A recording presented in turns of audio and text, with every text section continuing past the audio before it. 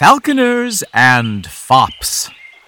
Bake up a fresh batch of bird lime, harness your game ferrets, and become the living embodiment of the goddess Diana. Because it's time to talk Tull to me. I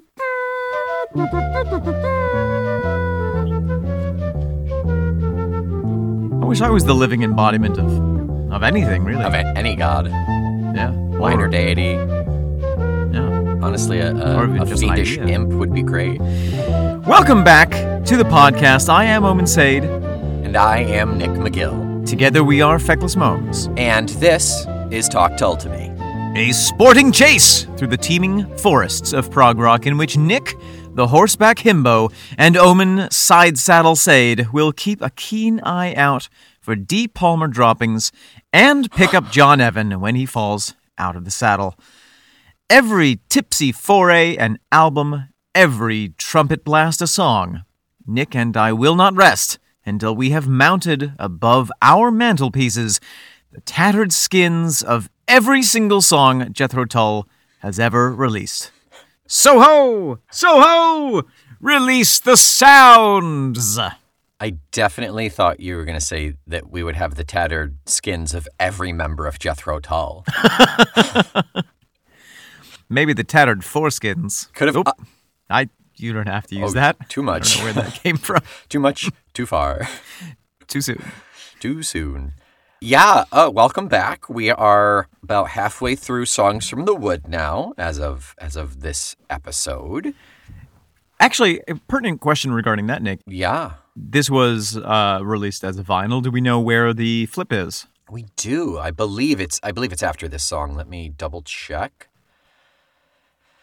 Nope. Solstice Bells will round out side A. Okay, so we're still firmly on side A. That's true. We are nearing the end, but not yet. We're drifting toward the spinning center. That's right. And I will throw up, and you will scream in joy. All over my shoes. Yep. So before we dive into the song of the day, we have just a little snippet about the album itself. We're still working our way through the facts there. Yes. Coming after the album Too Old to Rock and Roll, specifically, this is a quote from Ian that pertains to that. I think there were more than a few journalists at the time who saw our move toward folk as an admission that we were taking to heart the title of the track, Too Old to Rock and Roll, Too Young to Die. We were indeed too old for heavier music and therefore had to find a more tranquil path, so they believed. The media saw this as an opportunity to rip into Jethro Tull. The reality was that, as I wrote it in an ironic fashion, they really missed the point. Not for the first time, the joke was on them, and they weren't bright enough to realize. Of course, when our next album was Songs, they all felt we had succumbed to old age. Wow. Which is so funny because actually the sound in Songs from the Wood is so much more hardcore and more rock and roll in a way than Too Old. You think so? In a way, yeah. I mean, in terms of the energy, but yeah. Also, that is the most Ian Anderson quote ever. It 100% is. You didn't get the joke. You were wrong and dumb, and boy, look at me. That was my Ian impression. That was excellent. That was eerie. So, Nick, I actually have a little quote from a book. Actually, hold on a second. Let me just ring this. Yes, Mary, could you bring me that book from my library? Thank you so much. Thank you so much. Thank you. Oh, Mary. Oh my God! Please don't bring a gun in here. That's not necessary. What? I'm getting ready for the big hunt. That's fine, but just please don't wave it around in the study if you don't mind. That's right. It's not loaded. It was loaded. Yes. Good thing it's a musket and there is only one bullet in there. Please, just sweep up the plaster later, and thank you for the book. All right. So here we have from the book A Passion Play, the story of Ian Anderson and Jethro Tull by Brian Raby. In the chapter Tull Renascent. Renascent meaning, what, reborn? Rebirth? Rebirthing. Renascent. Becoming active or popular again, specifically. Yeah, like a baby coming out of the womb. That is, they're becoming popular again, yeah. They had a down phase before that. They do get more popular once they exit the womb. That's what I hear. The Bucolic Frolic, that is Songs from the Wood, benefited from Anderson's move from the city to the country. He began to embrace all things woodsy and reflected his newfound surroundings in song. Needless to say, it was one of those brighter albums. But Anderson didn't just retire into a wooded area, he took on the responsibility for an actual working farm. All of this showed through on the album, a combination of English and Celtic folk roots, but with some heavy metal mandolin, quotations around. Wait, what part was quoted? The heavy metal or the heavy mandolin? metal mandolin? Oh, the whole thing, okay. Yeah. The portative pipe organ made its debut into the Jethro Tull live show, which saw Ian with his hair shorter and sporting riding breeches and crop, like some English country squire, which, you could argue, he was. Yeah, I suppose so. Yeah. And I think this is around the era where he started doing the bowler hat too. If it might be a little bit later, I don't know for sure. Yeah. Which there was I was watching a concert on YouTube, a 1977 concert, and he's got this bright red bowler hat on that doesn't match anything else that he's wearing. But it's this bright red bowler. Yeah.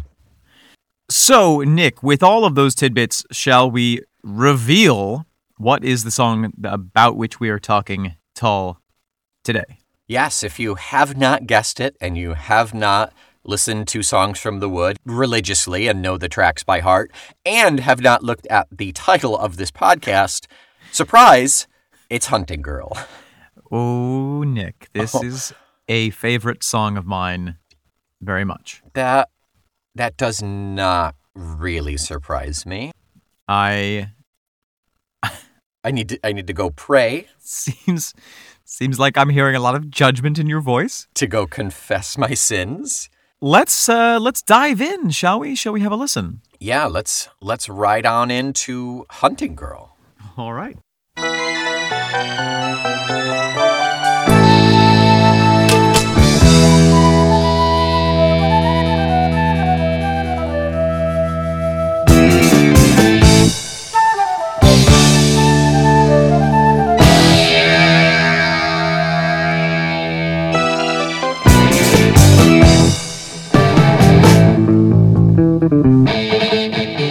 Well, Nick, I am just back from my cold shower. Mm-hmm. Okay. Took a shot of grappa and a shot of espresso.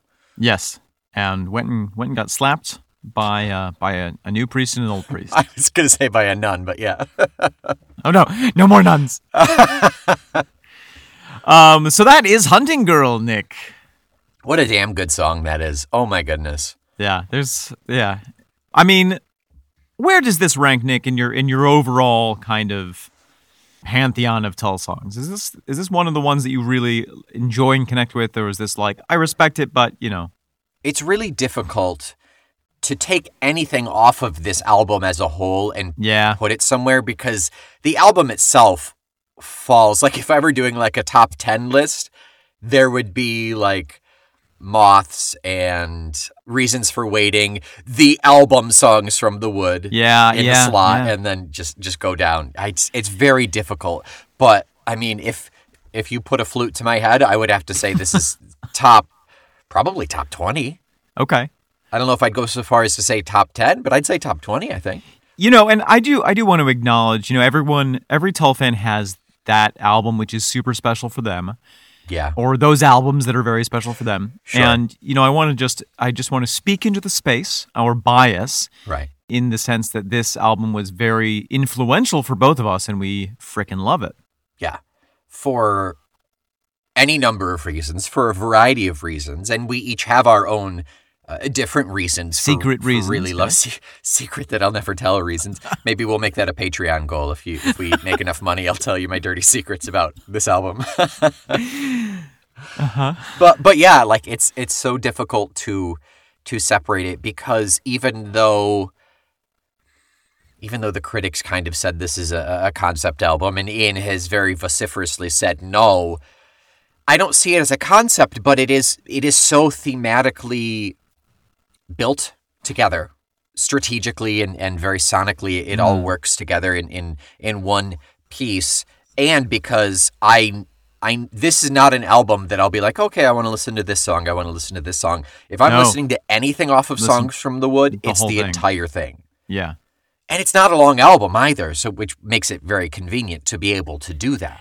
It's almost as if Ian didn't create it as a concept album, but we listening to it created a concept for it in our own hearts. And honestly, more than any band I can think of, that seems to be a regular thing for anyone listening to Tull. Like you said, they all have their own special albums for those number of reasons. I think that's the case for Tull, because their music fits so well together. It's easy to congeal as a clot in your heart as an album as opposed to individual songs. Yes, a life-giving clot.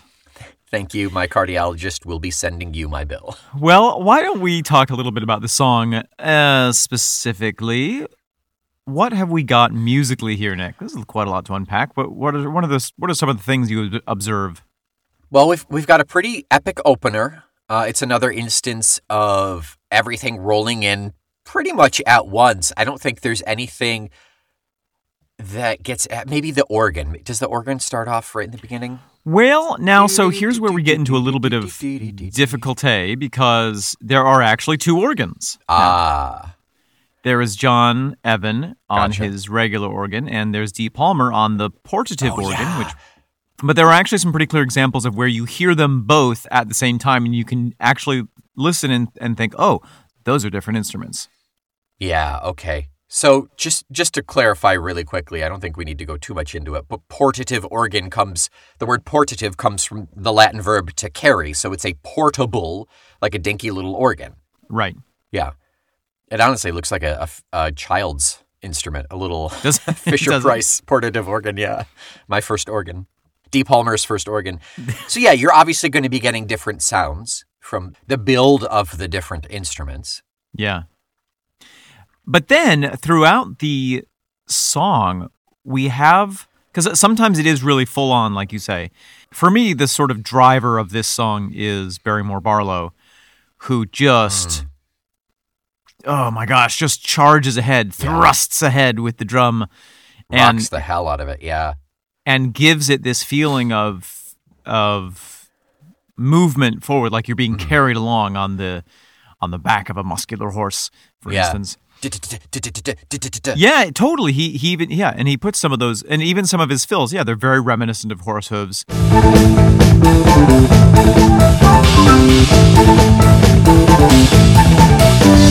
Yeah, he has a way of blending the snare and the bass to get that feel of a trotting or running horse, yeah. And he switches up the rhythm sometimes. So sometimes you have this very sort of like, it almost tricks you into thinking it's 4 on the floor, and then he'll do a crazy run. It's sort of like dum dum dum.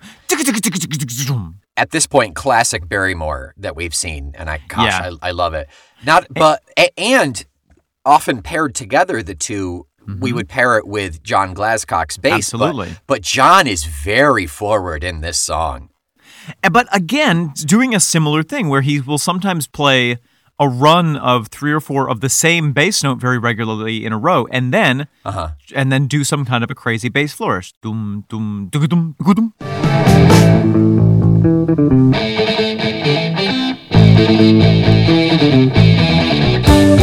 Yeah, they let him step forward, and fairly regularly is a nice kind of off to the side piece in this song is he and Martin will talk back and forth between some really nice electric stings offset by John's bass coming in. Yeah.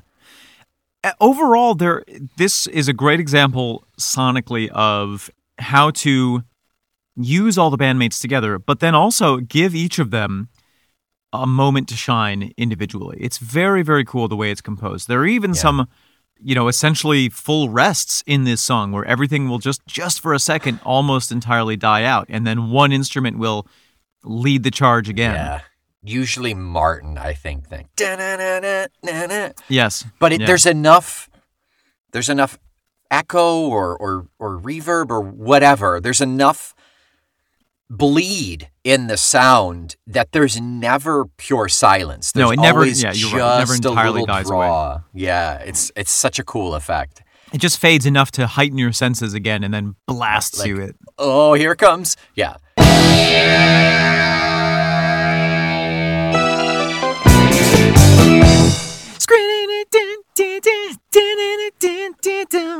This song has a very odd distinction of being the hardest one off of the album, at least so far.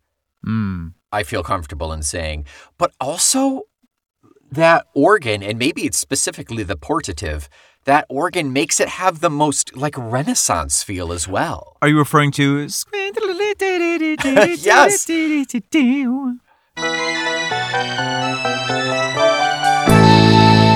Yeah.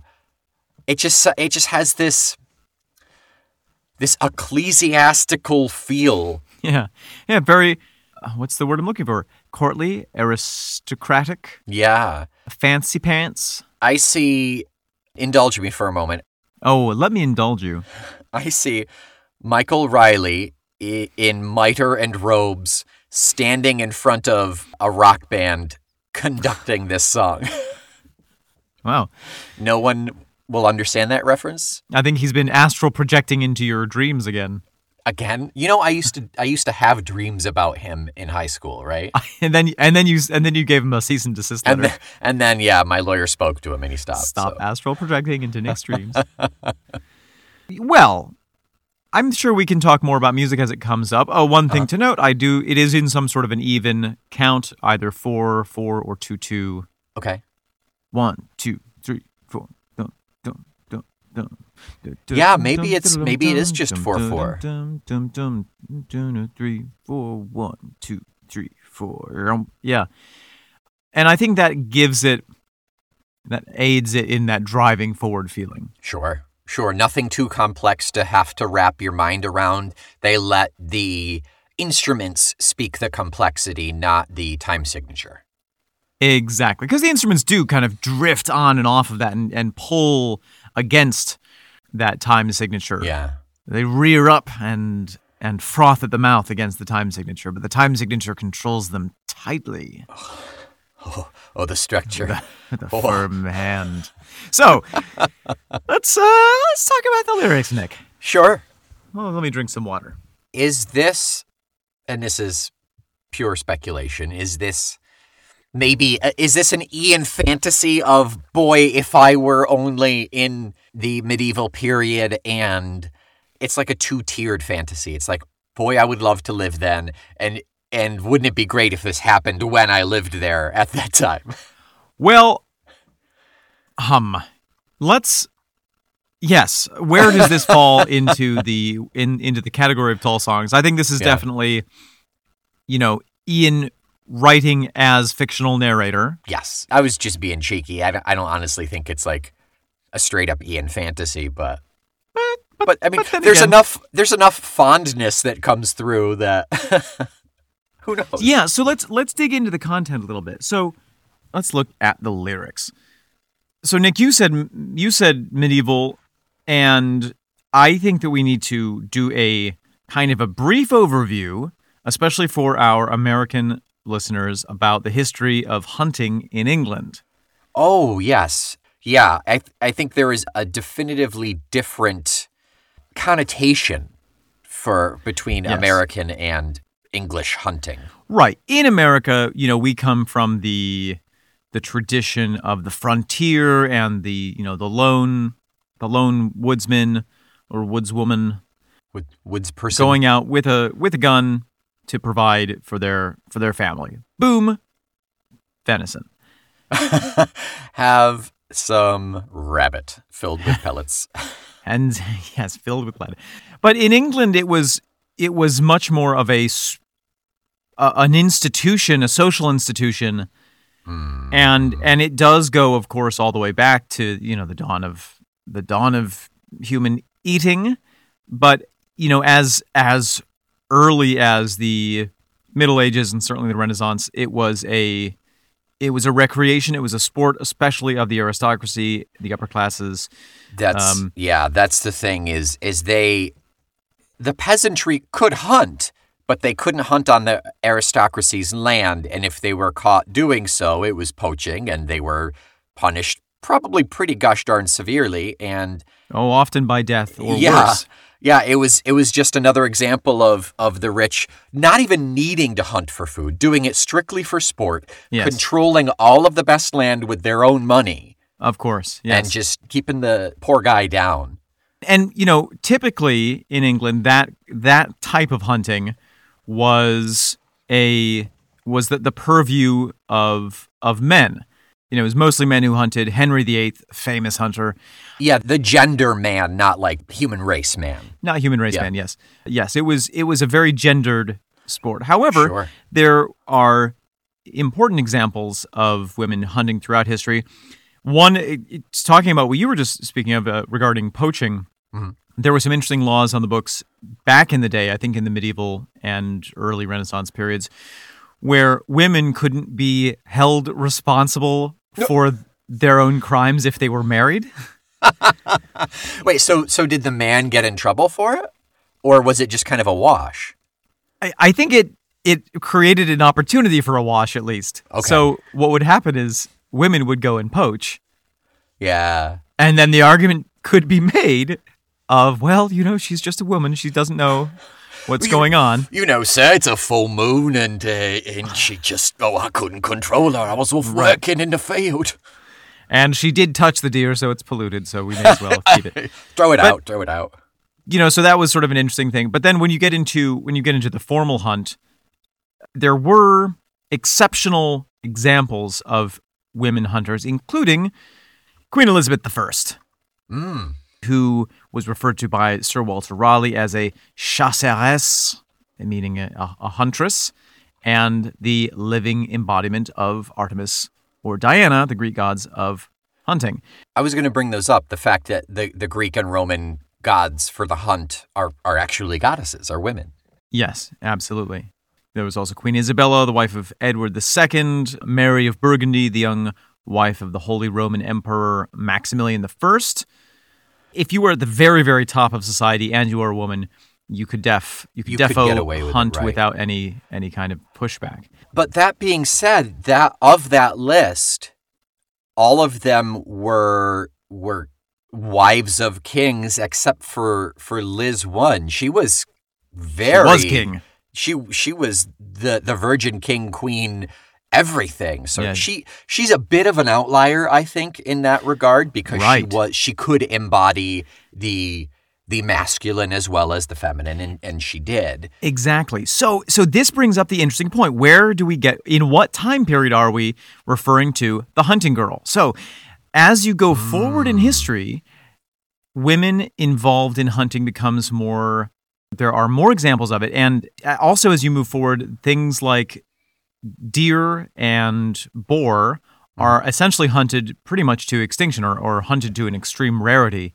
And therefore, what you then get is the fox hunt. Right. So a fox hunt is pure sport. No one's going to eat a fox, or at least I don't recommend it. But it gives you the thrill of the chase. Yeah. You release the hounds run after the fox, you run after the hounds, and everyone has a great time. Yeah. So this, in the Edwardian and Victorian periods, this became the dominant hunting sport. Sure. And around this time, around the 1860s, mid-1800s, women became more and more included in the hunt. And this was a very gradual process. Because it was more of an event. It was absolutely more of an event. So, initially you would get like, okay, we're doing a hunt. It's going to be great fun. Oh, yes, I guess the women can come watch if they want. Yeah. And then, but it was still very much the domain of the gender of man. And then There were women who were upwardly mobile or part of the aristocracy who would get training in riding. Whereas, men would be put on horses from the time they were kids, and so they would just sort of learn by doing. Women would actually start to be trained, and they started realizing, well, wait a minute, I actually can ride pretty well. And so then you started getting this thing of like, oh, yes, I suppose the women can come along if they stay out of the way. Right. And so then there was this whole period of like, yes, okay, women can come on the hunt as long as they have a dedicated guide. Yes. That feeble woman needs someone to take care of her at all times. Right. Yeah. And then something happened which, as so often, affects the trajectory of history, Nick. There was a technological innovation. So women, for most of history, had ridden side saddle, which is a terrible and uncomfortable way of riding, where you fold one leg over the saddle so that you're sort of sitting like on a chair, twisting yourself halfway around so you can see where you're going. You're literally sideways, yeah. You're literally sideways. The argument being that it was horribly indecent for a woman to ride astride with like legs a man. split. Yeah. It also is a lot easier to fall off because you're not straddling the horse, so you can't You can't go over uneven ground. You can't go too fast. So that this prevented women from galloping, from jumping, from going at the speeds required to participate in the hunt. Okay, well then someone invented an extra saddle piece, basically a newer, fancier saddle, which locked the woman's leg into place. They were still riding side saddle. Okay. But they basically put their folded leg into a kind of a leather envelope that was hooked around a horn, which locked them onto the saddle. Okay. Meaning that suddenly they could do all the things that they couldn't do before. Sure. And the inclusion of women in the hunt, then what men started realizing is, oh, these drunk assholes that I hunt with are much less likely to swear and act like total gross dudes. Peasants. Yeah, when there's a woman here. So that is the aristocrat saying that these guys are lowering the class of my high society hunting excursion. Yes, or to flip it, to say that, the inclusion of women actually elevates the sport. Sure, okay. Because it's not just a bunch of aristocrats. It's their waitstaff, it's their butlers, it's everybody, because God knows they got to go in comfort. Yeah, absolutely. It's glamping is what it is. But the hunty part of, barreling after the hounds, that was, that's the fun bit. And so that's the bit that they wanted to make sure that they were included with. Sure. And then eventually what began happening, and this is what this amazing article that I read was detailing. Let me actually pull up the name of the author so that we are giving cred. The inclusion of this article is entirely due to the huntress of my heart, my darling wife, who, because she's in grad school, was able to use her JSTOR account to download me this article entitled Vixens of Venery, Women, Sport, and Fox Hunting in Britain 1860 to 1914 by Erica Munkwitz. And that's an abuse of power. I'm going to report her to the board immediately. Abstract. In the years between 1860 and 1914, more women than ever pursued equestrian activities throughout Britain. A study of riding manuals for ladies shows why these pursuits became so popular and how female equestrians used sports such as fox hunting to revise, but not reject, traditional gender roles. So, essentially, from this article by Erica Munkwitz, we get this narrative of women using fox hunting as a way to elevate their own place within the sporting world. Which therefore puts them in a more overall, not necessarily level per se, because God knows it's still not level. But it's a step. But a lot closer to that boundary of man. Exactly. And when you read the article, which the author read, these training manuals for horse riding ship, written by women for women, there's a lot of talk about the mental training that needs to happen. Saying that you have to be in control of your horse. Don't let him lead you where he wants to go. You are in control. You have to be taking the reins. And pointing out in the manuals that, this psychological stance or this kind of behavior can transfer out of the saddle. How groundbreaking and amazing to hear. That is so awesome. That's so awesome to hear. I just want to note one more thing before we go back to the song. Yes, finally. In that abstract, she said, revising, not rejecting. Right. And that is so brilliant. That's so brilliant. Right, because not only were they riding as hard and as fast as men were riding, they were doing so with more dignity and more class than the men. Uh-huh. You'll get nowhere if you tell a powerful white man that he's wrong. You won't. I'm sorry. But if you ride your horse better and faster than he can, he'll notice. He will notice. Yeah. And then if you happen to also have business dealings, I mean, I think of it sort of like, I imagine that it was a lot like golf for the English aristocracy. That's like, I'm sure the post-hunting field was where a lot of business deals were made. So it was this amazing inroad of social and psychological empowerment for women. Enter the hunting girl in this song. And I do think that in terms of time period, I do think that I imagine this song taking place in sort of the Edwardian Victorian era. Sure. That makes sense with all of I'm so glad you did that research. That's super, super interesting and super helpful. And I think it does really pin this down in a broad sense of at least some rough time period. It'll never happen again. It'll never. And one final note, just to observe that whole world was very, very, very English. Yes. It was almost at the time the national sport of England and very specific to England. It was a very different world if you cross the pond and look at the States in the turn of the 19th, 20th century. Yes. Ooh, please don't look. If it's going from 19 to 20, is that the turn of the 19th or the turn of the 20th? It's the turn of the 19th, right? I think you just say it's the turn of the century. What century, Omen? We'll never know. Oh, no.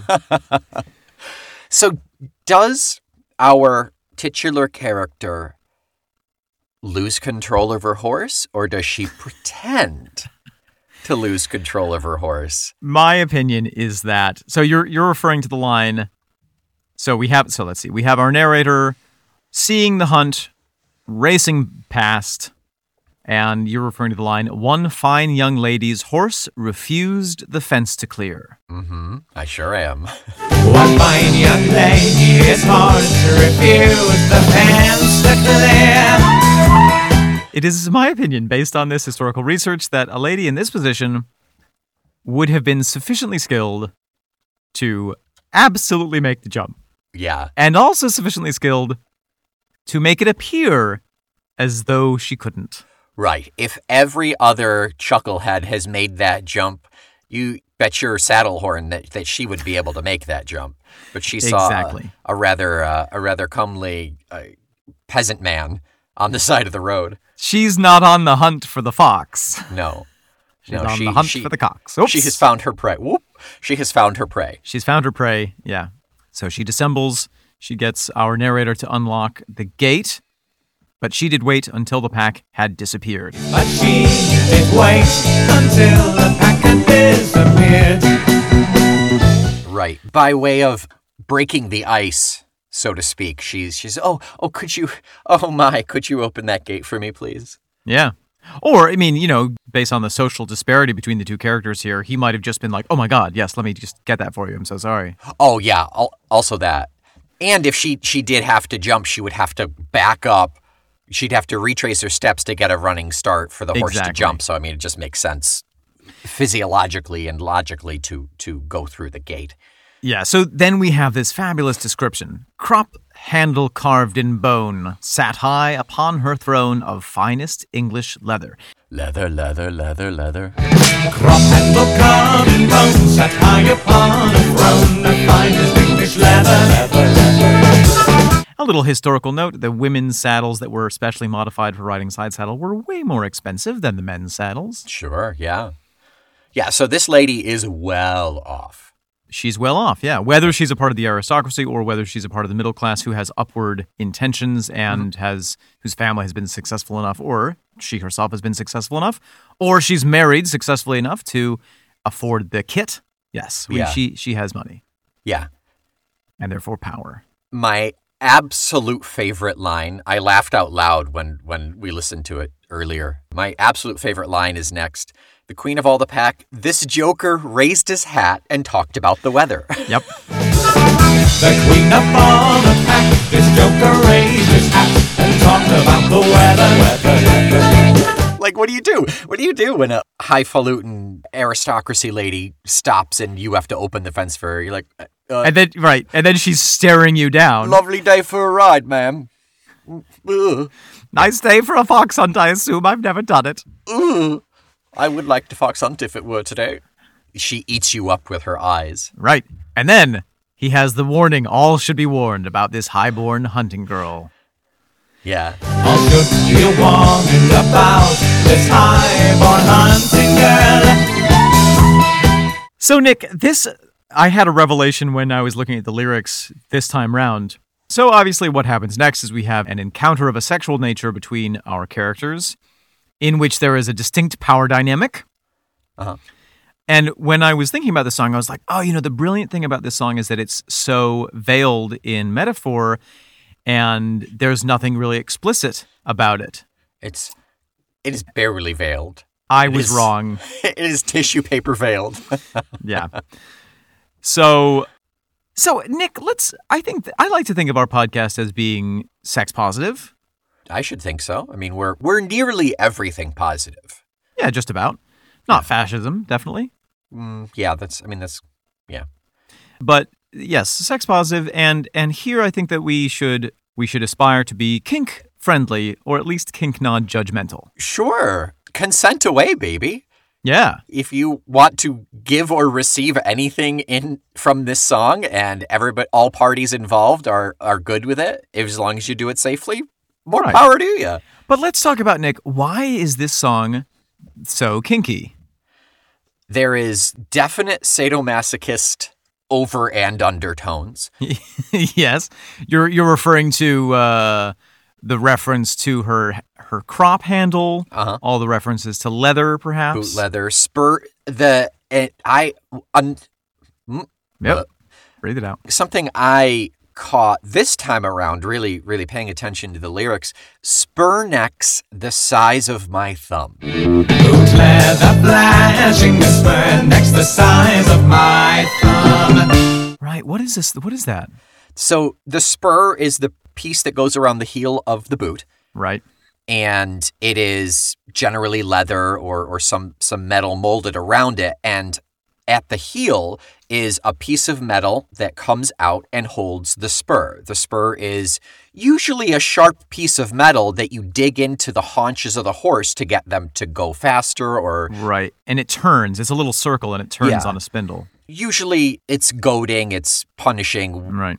But the spur neck is the thing, the metal that projects from the boot and makes it project out from the boot. So the fact that the spur neck is not some dainty little spindle, but the size of his thumb implies that the spur itself is significant. Well, and it almost implies that she's some kind of Amazonian presence. That's exactly where I was going, is that this lady likes to... She gets a little kick out of causing pain here, which she obviously does with her horse by using such a big spur. Oh, interesting, yeah. And therefore, it will obviously translate to this other animal that is not even as good as her horse. Right. There's also, if you look at this scene physically, she is on the horse and therefore, a good almost 6 feet above where he's standing. Uh-huh. Which mimics the power dynamic here. And I think that the power dynamic is the kinkiest thing about all of this. Oh, yeah. It's almost the opposite of the Ray Lomas scene. Rather than him riding up on his... there we have a certain power dynamic. He's older, he's fashionable, he's preying on these impressionable young women. This is the opposite. The hunting girl is rich, well-bred, has money, is physically seated higher, is a a sportswoman is physically, impressive and skillful. Mm-hmm. And this guy's just some rando with a pretty face. With how quick the turn happens in this song, I am very confident in saying this is not the first time this lady did this. I think you're right. And also, I'm about to give you the best joke I've ever made in my entire life. Oh my gosh, I've waited so long. What is Omen, this is 50 Shades of Green. Oh God, that's the highlight of your joke career, Nick.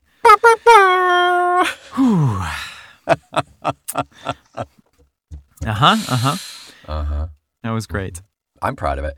So we see the description of her kit used both for her horse and for the other beast of burden. Mm-hmm. The boot leather, the spurnex, etc. This highborn hunter had tastes as strange as they come. As they come. This highborn hunter that tastes as strange as they come.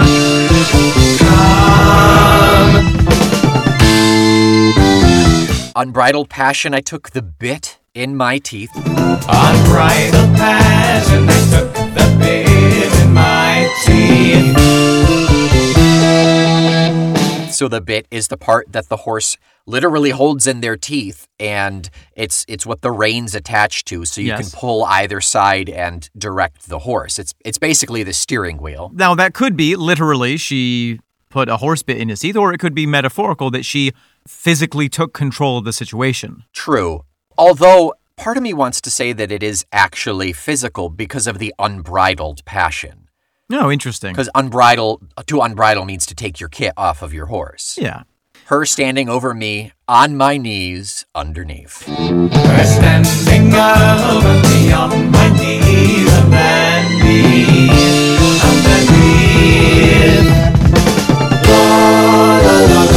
So, Nick, you are envisioning that she's riding our narrator like he's a little pony. Yeah. Let's talk physiology for a second. He's getting nothing out of this unless he enjoys getting whipped and humiliated. Because if she's on top when he's on his knees, what's going to happen? He's going to get his knees bruised. He's going to get bruised knees. Yeah. Well, I had actually read it in a different way. So Okay. I'm glad that you had that interpretation. I had read it that the bit was not the actual bit of the horse, but that she. Wow, I'm trying to think of a way of saying this that isn't just a. You're saying the bit is a part of her anatomy. Yes, that she Gotcha. took a ride on his face. Okay. Yeah. I can see that. Took a little mustache ride. Yeah. Took a repose upon his... On his nose. Face. Repose on his nose. Yep. Mm-hmm. Yeah. That's possible too. Yeah. And she clearly likes the little rough, so if there's a little nibbling going on, then... Oh my. We didn't even go there, Nick. So be it. Oh, please. Okay. The only thing is me on my knees underneath it. Well, he could be on his knees and she could be standing. Yeah, I suppose. Yeah. Okay. Because she doesn't want to get her stuff dirty on the ground. Well, sure, if she's got layers of petticoats and stuff. who Yeah, knows? I mean, logically. So we get a tiny little instrumental break between her standing over me on my knees underneath and before we get into My Lady Be Discreet. A tiny instrumental break, which is nonetheless pretty energetic. Oh, it's a fantastic part of the song, just like the whole piece. But right before he says, "My lady be discreet," there is a whip crack. Is there really? Yep, it's way back. Wow. It's very easy to miss, but it's in there. I hope I can isolate it enough to play it. I'll drop it in here if I can. Great. My lady. So then we have, "My lady be discreet, I must get to my feet and go back to the farm. Whilst I appreciate you are no deviate, I might come to some harm."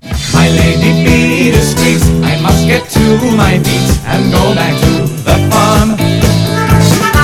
Whilst I appreciate you are no deviate, I might come to some harm. Let's break that down, Nick. I think there's double meaning there. Oh, interesting. I think A, you're beating the hell out of me here. Okay. So I'm not quite accustomed to this, even though I'm clearly a farmer and I get beat up just doing physical labor. Like Right. This is too rough for me. yeah. But also, like, if they got caught, he would be killed. Yeah. He would be killed instantly. Right, because of the class system. The class distinction. How dare you touch a lady? She made me. I had literally no choice. Yeah, but you can't touch a lady. Yeah, well, also, I mean, then it's his word against hers. Yeah, She could just blame everything on him, or she could admit it, and either way, he'd be the one in trouble. exactly. So, yeah. And then they'd be like, oh, now we understand why Lady Farthingham always disappears on the hunt. We'd have to go hunting more often.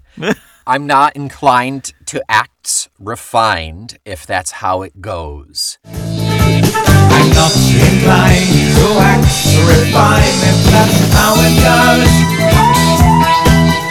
goes. So he's trying to describe what his experience just was as acts refined, because he Yeah. doesn't have any other way of referring to it, and he doesn't want to offend her. Because he's so lowly Yeah. that they just rut like pigs in the stall. What she's doing is clearly something far beyond his league, Yeah.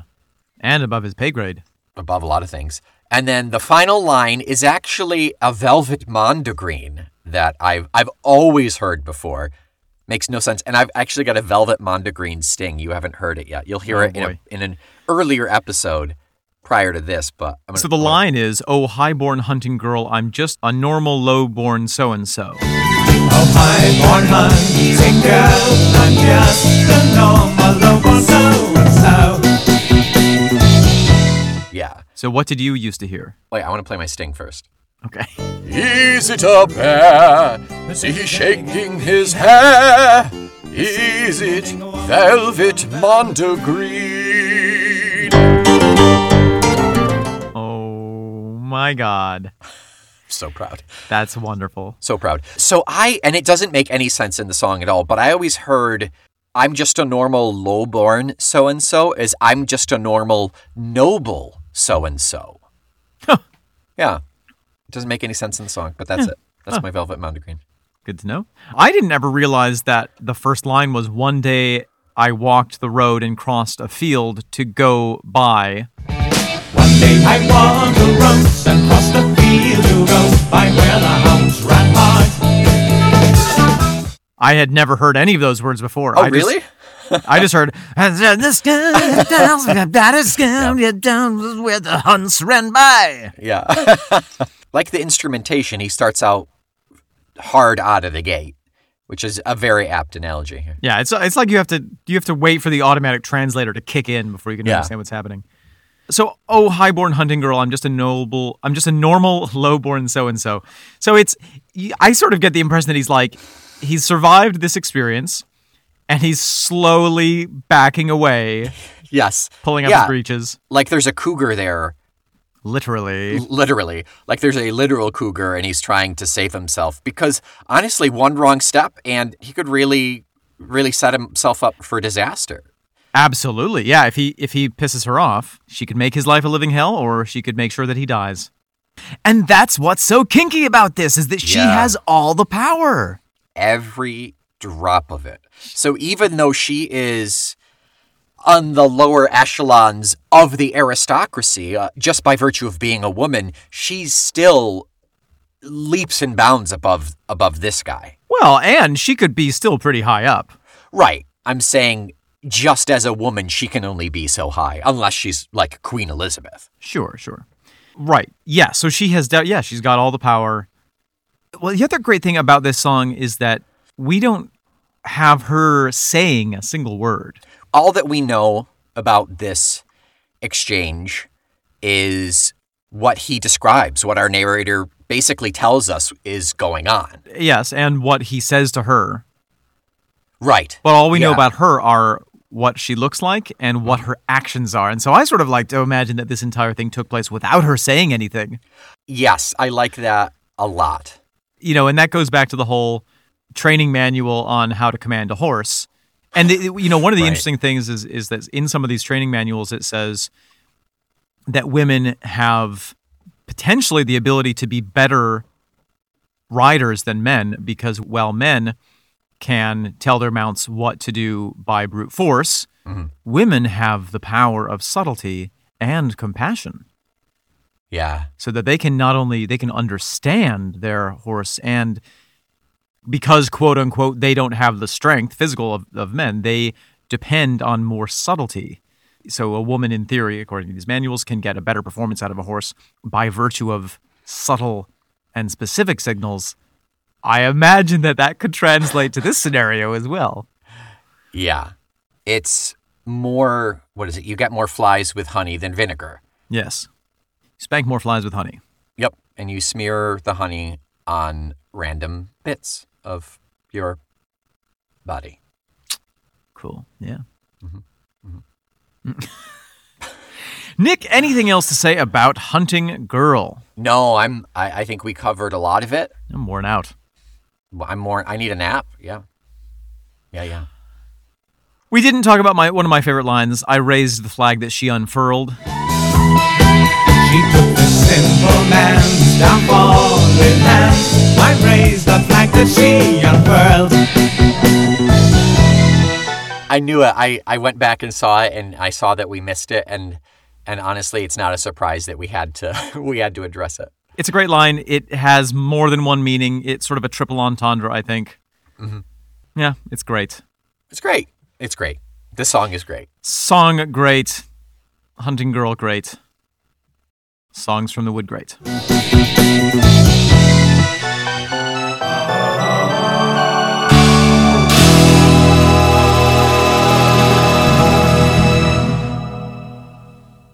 What song are we talking next week? Next week, we are talking about Solstice Bells. Yes, ring out solstice bells. Ding little dong. Interesting history on solstice bells. I mean, nothing too in depth, but interesting. Yeah, interesting. Solstice bells. Come back next week. Yes, we'll get into it a week from today. Yep. In the meantime, woo. The kinkiest thing you can do for me is leave 5 marks on Apple Podcasts. That's right. In the form of stars. Yeah. Tell us exactly what this podcast does for you by way of Tell a everyone. 5-star review. Yeah, let everybody know. Shame us. Shame us publicly with a 5-star review. Also, after you do that, head on over to patreon.com/talktoldtome and give us a subscription, give us a gander, and hopefully we'll see you there so you can check out some more of our content that we have to offer. Yes, you could be our $1 sugar daddy. The cheapest sugar we could get. It's basically corn syrup. Until next week, I am Omen Sade. And I am Nick McGill. Together we are Feckless Momes. And this, believe it or not, is Talk Tell to Me.